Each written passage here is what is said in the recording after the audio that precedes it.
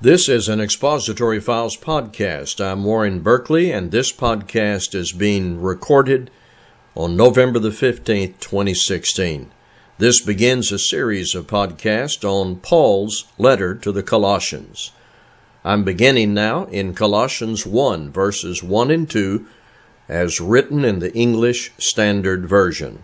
Paul, an apostle of Christ Jesus by the will of God, and Timothy our brother, to the saints and faithful brothers in Christ at Colossae, grace to you and peace from God our Father. Colossae was a city in a region called Asia Minor. If you were to visit that physical location today, you would be in modern Turkey. There was a main road leading from Ephesus toward the east and the Euphrates Valley. Colossae was in that route.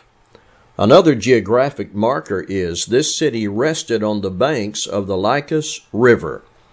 Other cities in the area were Laodicea and Hierapolis. Colossae was like a health resort to many tourists, well known for the abundant supply of its medicinal waters and natural baths, very similar to places like Hot Springs, Arkansas. Concerning the church at Colossae, we do not have specific background information. When we study Philippians, Ephesians, Thessalonians, and the letter to Corinth, we can refer back to the book of Acts and discover the history of when those churches were first formed. We do not have that kind of specific information to inform us of how this church came into existence. There might be some inferential conclusions. There was extensive preaching in the region of Asia Minor. We can follow that work in Acts 16, 18, 19, and 20. From those passages, we conclude the gospel was taken into this region. People obeyed the gospel, shared the gospel, and local churches came into existence as Christians assembled and worked together. There is sometimes that is called the Philemon connection, and it relates to a section in Colossians 4, 7-9. The name Onesimus is there.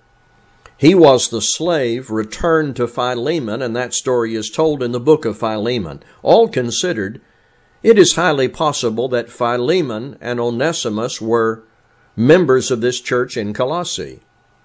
Along with this, there is the probability the church met in the home of Philemon. The writer of Colossians was the Apostle Paul, and he was accompanied by Timothy when he wrote this letter to the Christians in Colossae.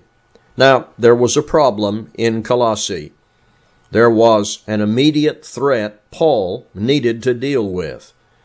There was a system of religious error that was insidious and pervasive in that area. It was a movement or system that wasn't in keeping with the truth of Christ as Christ was presented and revealed by the apostles. It was a religious system created by man, not God. Some in Colossae were enamored with this new thing. Especially in chapter 2, Paul addressed this with genuine, apostolic, bold authority. This religious error was a blend, a mixture of religion and philosophy and carnal distortions. Since it was gaining popularity, Paul needed to hit this with the truth to keep people alert and spiritually safe. The Colossian heresy seems to have been a corrupt combination or blend of Judaism, Gnosticism, paganism, and materialism, very similar to modern-day New Age religion. From this epistle, we can learn the gospel is not available to be mixed in with or married to anything man invents. A dominant theme in Colossians is, therefore, the preeminence of Jesus Christ. When we become His followers, we surrender our lives to Him who died for us. That authority He has over us is not to be shared with anyone. We cannot take the truths of the gospel and connect them and mix them in with the philosophies of men.